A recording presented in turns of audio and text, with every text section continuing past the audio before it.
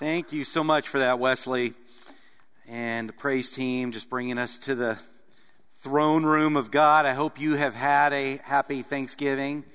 One of the things that Thanksgiving week does is it launches us into the holiday season, which, as we know, has a life of its own, right? This month or so in the calendar, it kind of has its own culture. There's some real blessings in this season, including this focus on gratitude that is launched at Thanksgiving. There's also a focus on family and some special gatherings often associated of your family, and that's great. There's also this culture of giving that's embedded in this month, kind of in cooperation with being grateful for what we have. We look at what others don't, and so there's this culture of giving, but there's also some real landmines at this time as well. There's family, with that focus on family, there's family stressors that are sometimes created or noticed or highlighted. Of course, there's this focus on consumerism during this time. The monetization of the holiday season is alive and well, so present and thick that we don't even notice it a lot of times.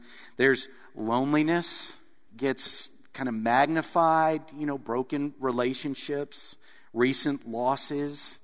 It's not that there's more brokenness. It's just it's magnified during this time, especially broken family or friend relationships. It's felt more. So, as Christians in the holiday season, really this is true at any time, but we are in the holiday season.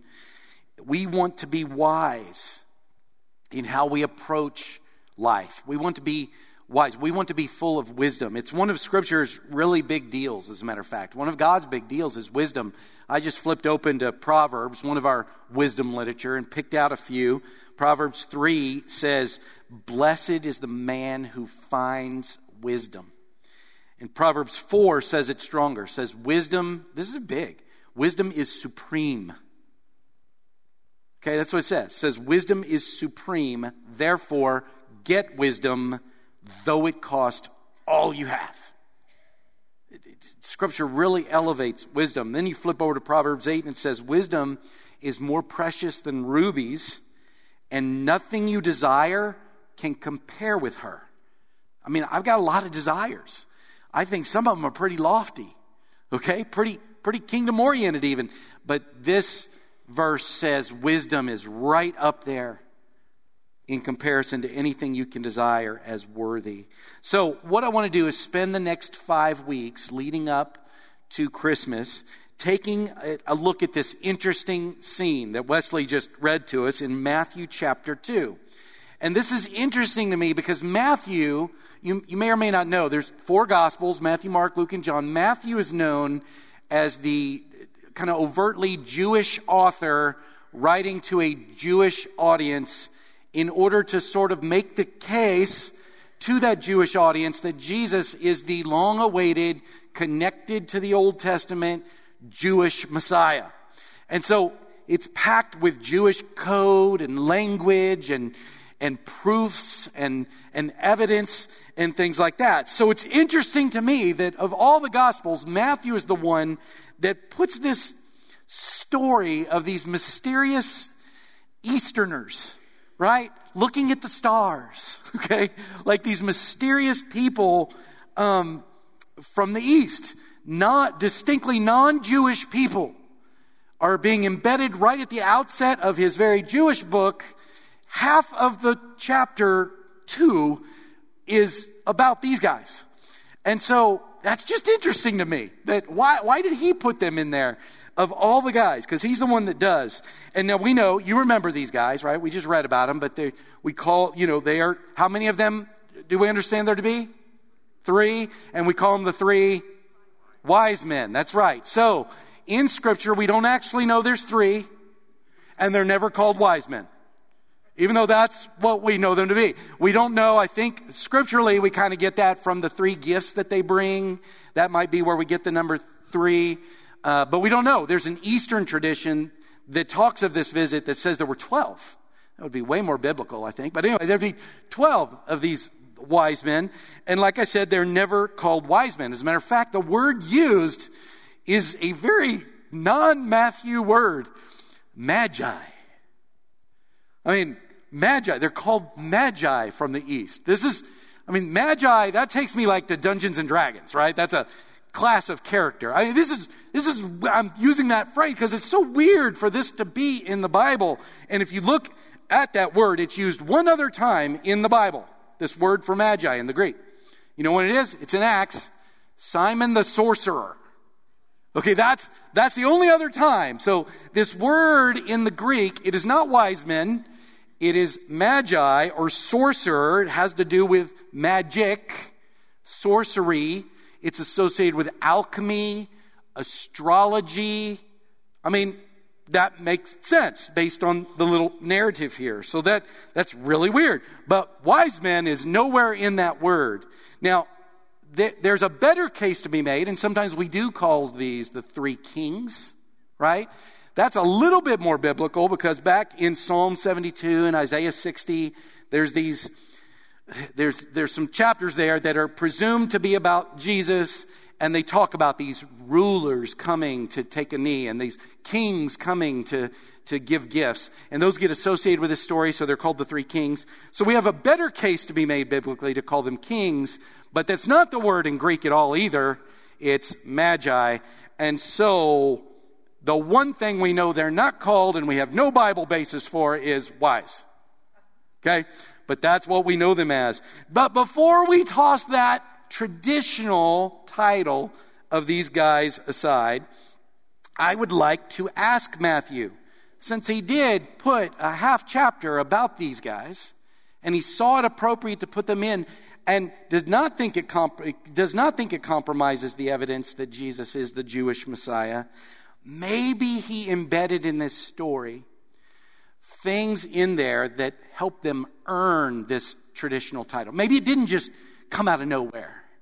Maybe we do consider them wise in the Christian tradition for some reason. If that's to be found, it's found right here in this chapter. So that's my approach for I hope will be a fun but meaningful series for us moving up to Christmas. I want to show you 5 reasons in these 5 weeks, ending on December 25th, about how I see these visitors are wise, that they were wise, and that we should follow in their example in these 5 qualities, these 5 characteristics, these 5 behaviors that these guys embodied. So my first observation for this week, the first quality I want to lift up to you is evidence that these magi are indeed wise men is articulated in the first couple of verses. It says, after Jesus was born in Bethlehem in Judea during the time of King Herod, magi from the east came to Jerusalem and asked, where is the one who has been born King of the Jews? We saw a star in the east and have come to worship him. So familiar, we don't quite maybe dive into what's happening here, but on the broadest sense, what they were doing is something that we now as Christians look back and think is the wisest move any human being can make. They are seeking Jesus. They are seeking, and they see Jesus as God. We know that because they are coming not to meet him, to worship him. Okay? And so they are seeking God. They are seeking Jesus. These men, I believe, can be considered wise because they were seeking God and looking for him in Jesus. Back when my youngest son, Jakin, he was 8 years old, and we had developed a habit from when he was about 4. One of the things, I would go and, to tuck my kids in bed at night, and that's when you ask them questions because they want to stay up, so they'll talk. That's the best time to do that. Or do things. So one of the practices that we made, that Jakin and I did, was he would come up with the most impressive questions, starting so early in life. Spiritual questions, usually about the Trinity. I was like, where's he coming up with that? I mean, this is just, very often I would find myself saying, I don't know. I don't know what it is. So why don't we ask God? I think that's how it started. So we started this practice where occasionally we would lie in that bed and we would ask God a question. We'd be quiet and we would just listen. We could ask him any question. We would just listen. And then we would report to each other if we heard anything. And so some amazing things happened in these times for those years. But it had been months since we had done it, and I'd gone back in to his bedroom, and he goes, "Hey, Dad, could we do that?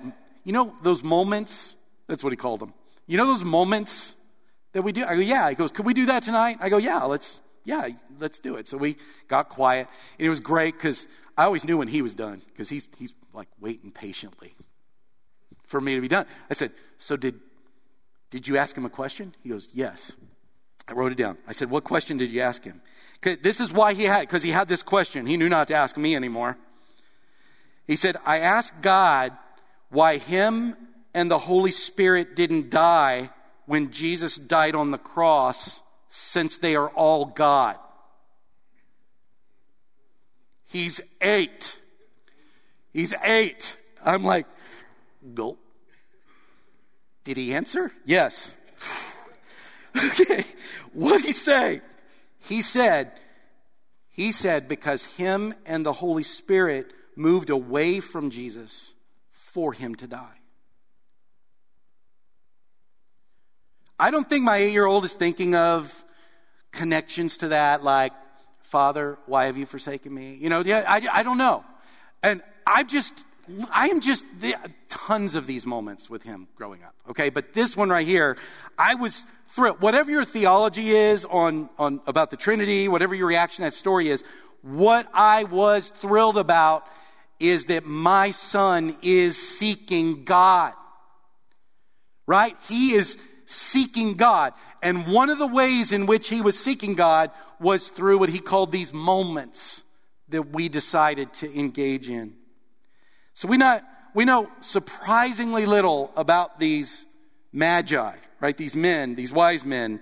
And we're kind of left to speculate what happened in their lives before we get to Matthew 2. But using just give me some liberty here, a little creative imagination based on what we do know.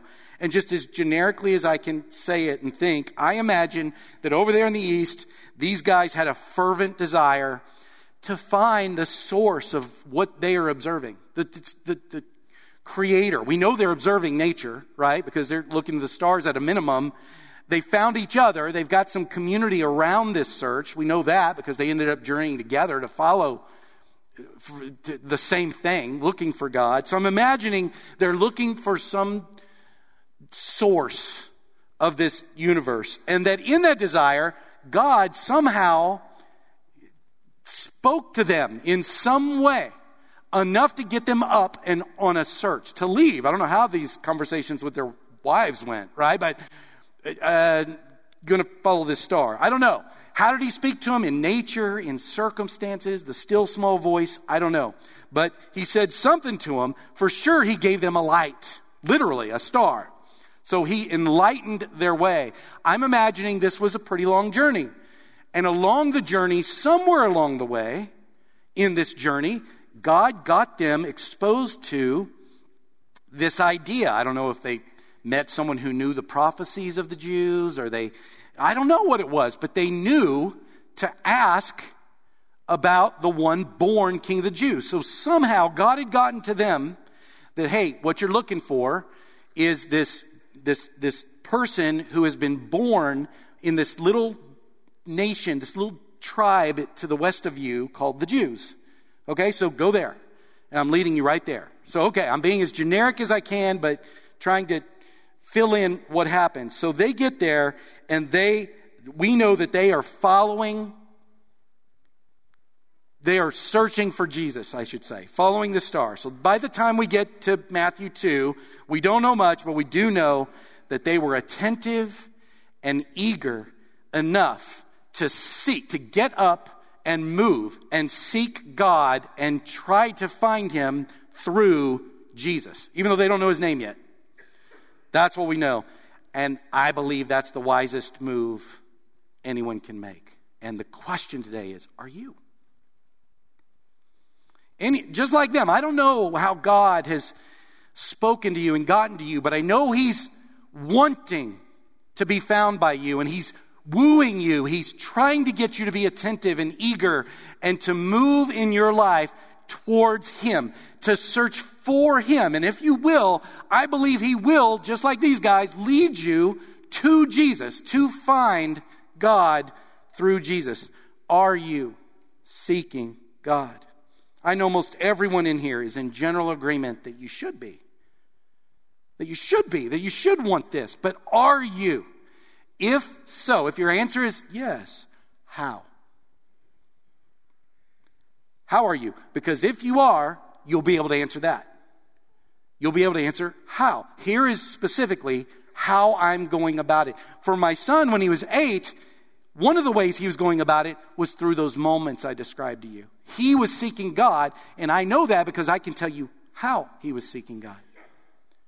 So you can't just say, generally, I agree with the idea that I'm seeking God. How are you seeking God? So 2 observations from these guys that I hope help you be challenged and invited towards wisdom in your seeking of God. First of all, we notice they were seeking the right king. However God got them there, they were seeking the right king. And this is where I get this.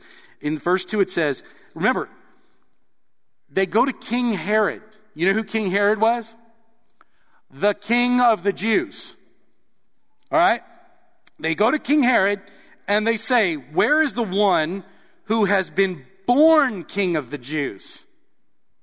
They're talking to the one who's been appointed king of the Jews by the Romans. They probably don't even realize how much danger they're in by asking this guy this question. This is Herod the Great. Okay? Herod the Great killed anyone that he felt like was a threat to his throne, including his wives and his brothers. That's who these guys go to. And so they're looking for the one born, not this false king. There was appointed king. They want to know the true king because they're looking for God. They didn't worship this appointed king. They didn't come here to do that. They came here to ask for any guidance he might give them to the true king. That's God, who they will then take a knee to and worship. So the question embedded in that for you is, are you seeking the right king? Are you seeking the right God? Are you elevating and pursuing with your life, with what you're doing, the correct king? If you're following some lesser false king that's been appointed to rule over your life, then it's false. And whenever we set up a false something or someone other than God in Scripture, that's basically generally called idolatry. Okay, it's called idolatry. And it's an age-old problem, and we are all still susceptible to it. To putting something at the center of our life besides God and pursue it. Back in Deuteronomy 4, this is early on in the story, but I could find 100 of these. But early on, the people of God have been rescued by God. They've been taken from slavery into the promised land, and they're warned, the longer you get from the memory of that, the more you're susceptible to putting someone other or something other than me. It says in verse 25 of Deuteronomy 4, after you have had children and grandchildren and have lived in the land a long time, if you then become corrupt and make any kind of idol where you will worship man-made gods of wood and stone, which cannot see or hear or eat or smell. He's saying not only is it wrong, and we've got all the other kind of verses about idolatry being wrong, you don't place other gods before him, but it's not going to work. They're not living. They're not active. They're not for you.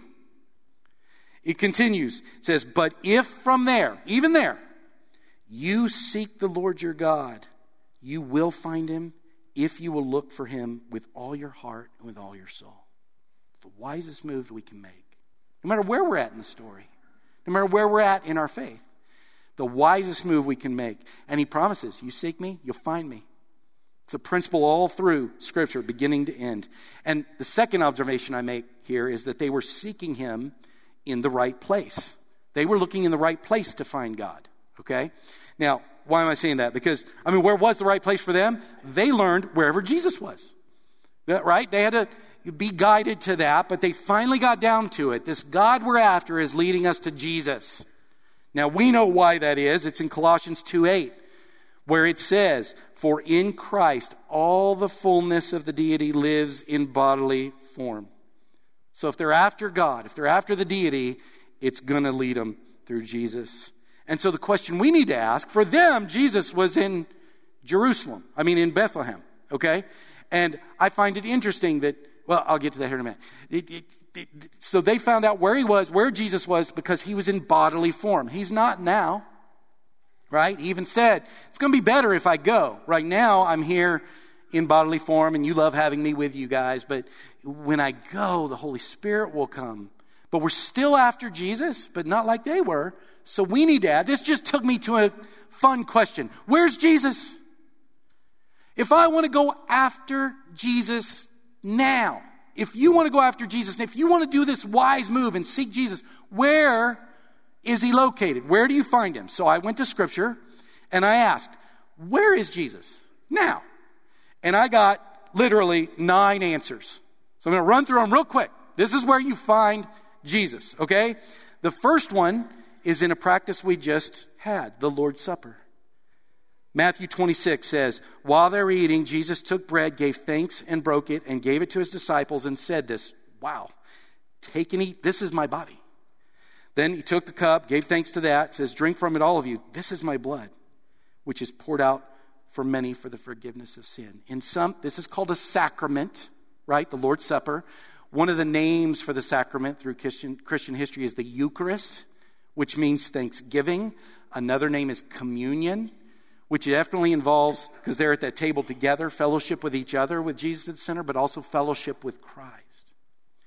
You know, when the Catholics had this doctrine that you may or may not know about this doctrine that the bread was actually transformed into the actual body of Jesus and the cup is actually transformed to the blood, that may have run a bunch of us off from allowing the mystery of the presence of Jesus to be in this. Right? You know whether it is or not, you just took it.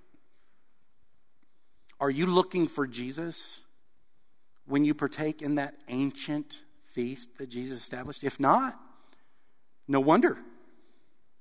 No wonder you're not finding him. He's also found in the other sacrament that we practice, and that's baptism. Colossians 2:12 says, having been buried with him in baptism and raised with him through your faith in the power of God who raised him from the dead. When we're buried, we're with him. And then we're raised, we're with him. And so both of these sacraments, which just means sacred acts, things you wouldn't do in any normal run of life thing. That's why they're different. They're set apart. They're holy. They're sacred. And in that act of your baptism, Jesus is there. You're with him, according to Scripture. Are you seeking? Have you sought him in baptism? If not, no wonder you're not finding him. And there's a way to get dunked with water and not find Jesus. You sure don't want to do that. That's second place. Third place, it's way more practical, but maybe sometimes difficult, in children. He's found in children. Matthew 18:5 says, whoever welcomes a little child in my name welcomes me. Jesus says, I'm in them. I'm in them. How would we treat children if we believe that?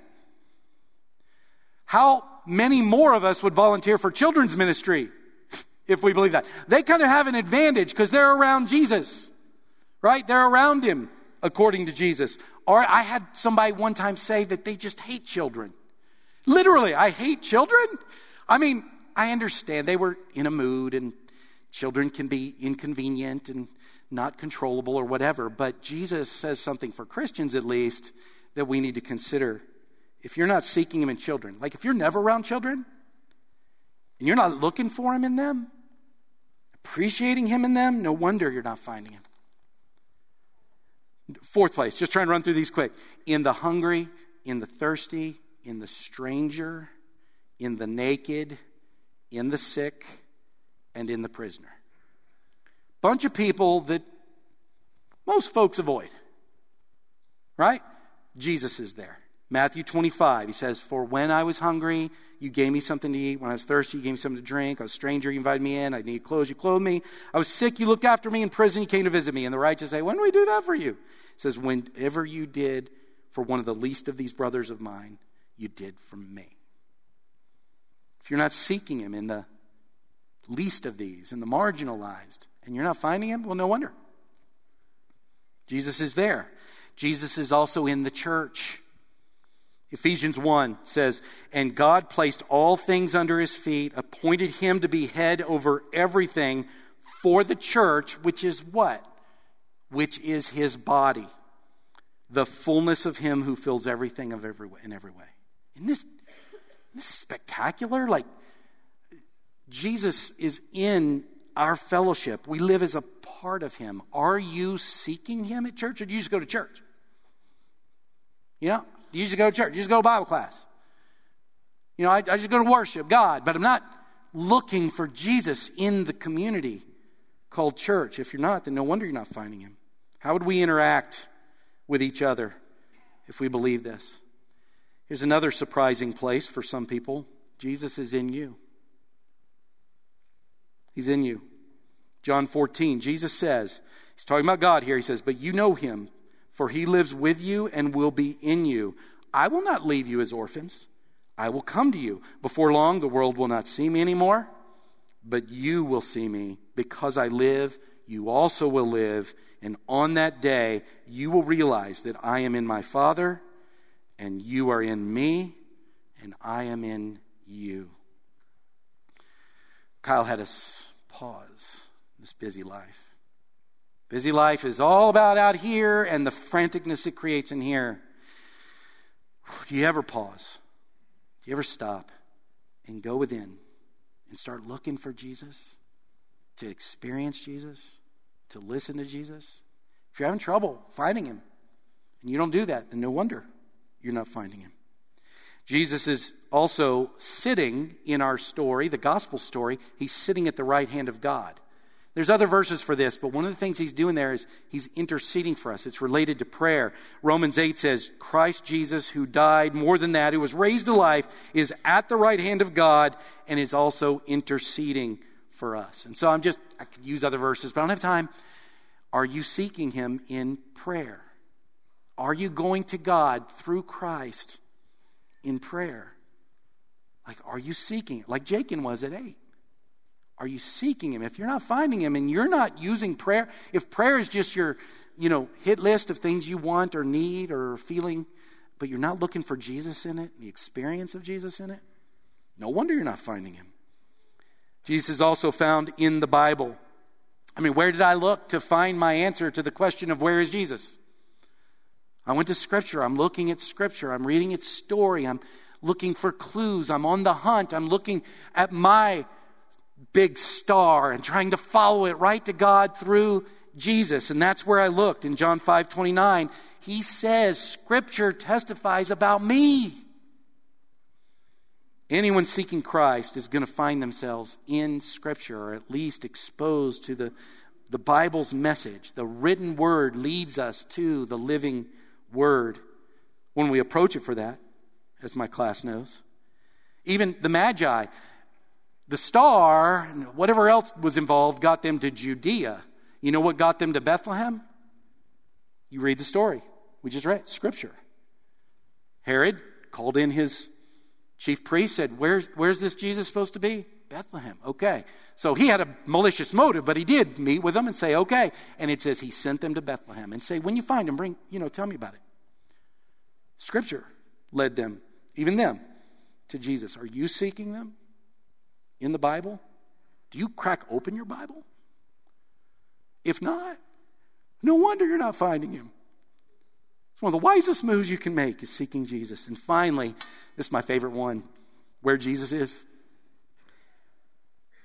He's everywhere. He's everywhere. You don't have to go far because he's everywhere. Ephesians 4:10. He who descended, it's talking about the incarnation, Jesus becoming God the Son, becoming flesh, dwelling among us. He who descended is the very one who ascended higher than all the heavens in order to fill the whole universe. Jesus is everywhere. We live within him. Are you seeking him not just anywhere, but everywhere? If not, no wonder you're not finding him. I hope that today one or more of these places where Scripture says Jesus is found just inspires you and invites you because, guys, this is the whole intent of God. He's not playing hard to get. He wants to be found. You ever played hide and seek with a kid and you're taking too long? What do? Over here. What? Where are you? I'm here. Why? They want to be found. God wants to be found. But He wants you to seek. He wants you to seek. But His promise is clear, not just in Deuteronomy. If you seek Him, you will find Him. Why? Acts 17, this great statement about the intent of God, about your birth, and about where you live, and about when you live. It says this, from one man He made every nation of men, that they should inhabit the whole earth. And He determines the times set for them and the exact places where they should live. Why? God did this so that men would seek Him and perhaps reach out for Him and find Him, though He's not far from each one of us. For in Him we live and move and have our being. You are in the perfect place, the perfect circumstances at the perfect time in all of history around the perfect people to find Jesus, to find God. The question is, are you? Are you?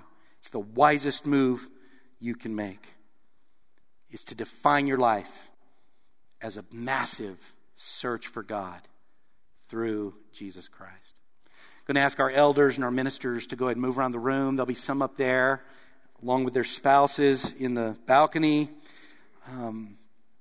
As I just asked you, will you? Will you decide today to join these wise guys. I almost said these wise guys. These wise men. Would you join them in the wisest move we can make? What star is God lifting up before you today? All you got to be is willing. That's it. You just got to be willing. He will take you right to Himself through Jesus Christ. What specific way? Is it an investment in children? Is it the poor? Is it the hungry? Is it Scripture for you right now? Is it your prayer life? Is it through the church, elevating your attentiveness everywhere you go? Perhaps it's time for you to find Jesus. Someone in here to find Jesus in those waters of baptism. Maybe it's time for that. If we can help you with any of this, we want you to come as we stand and sing.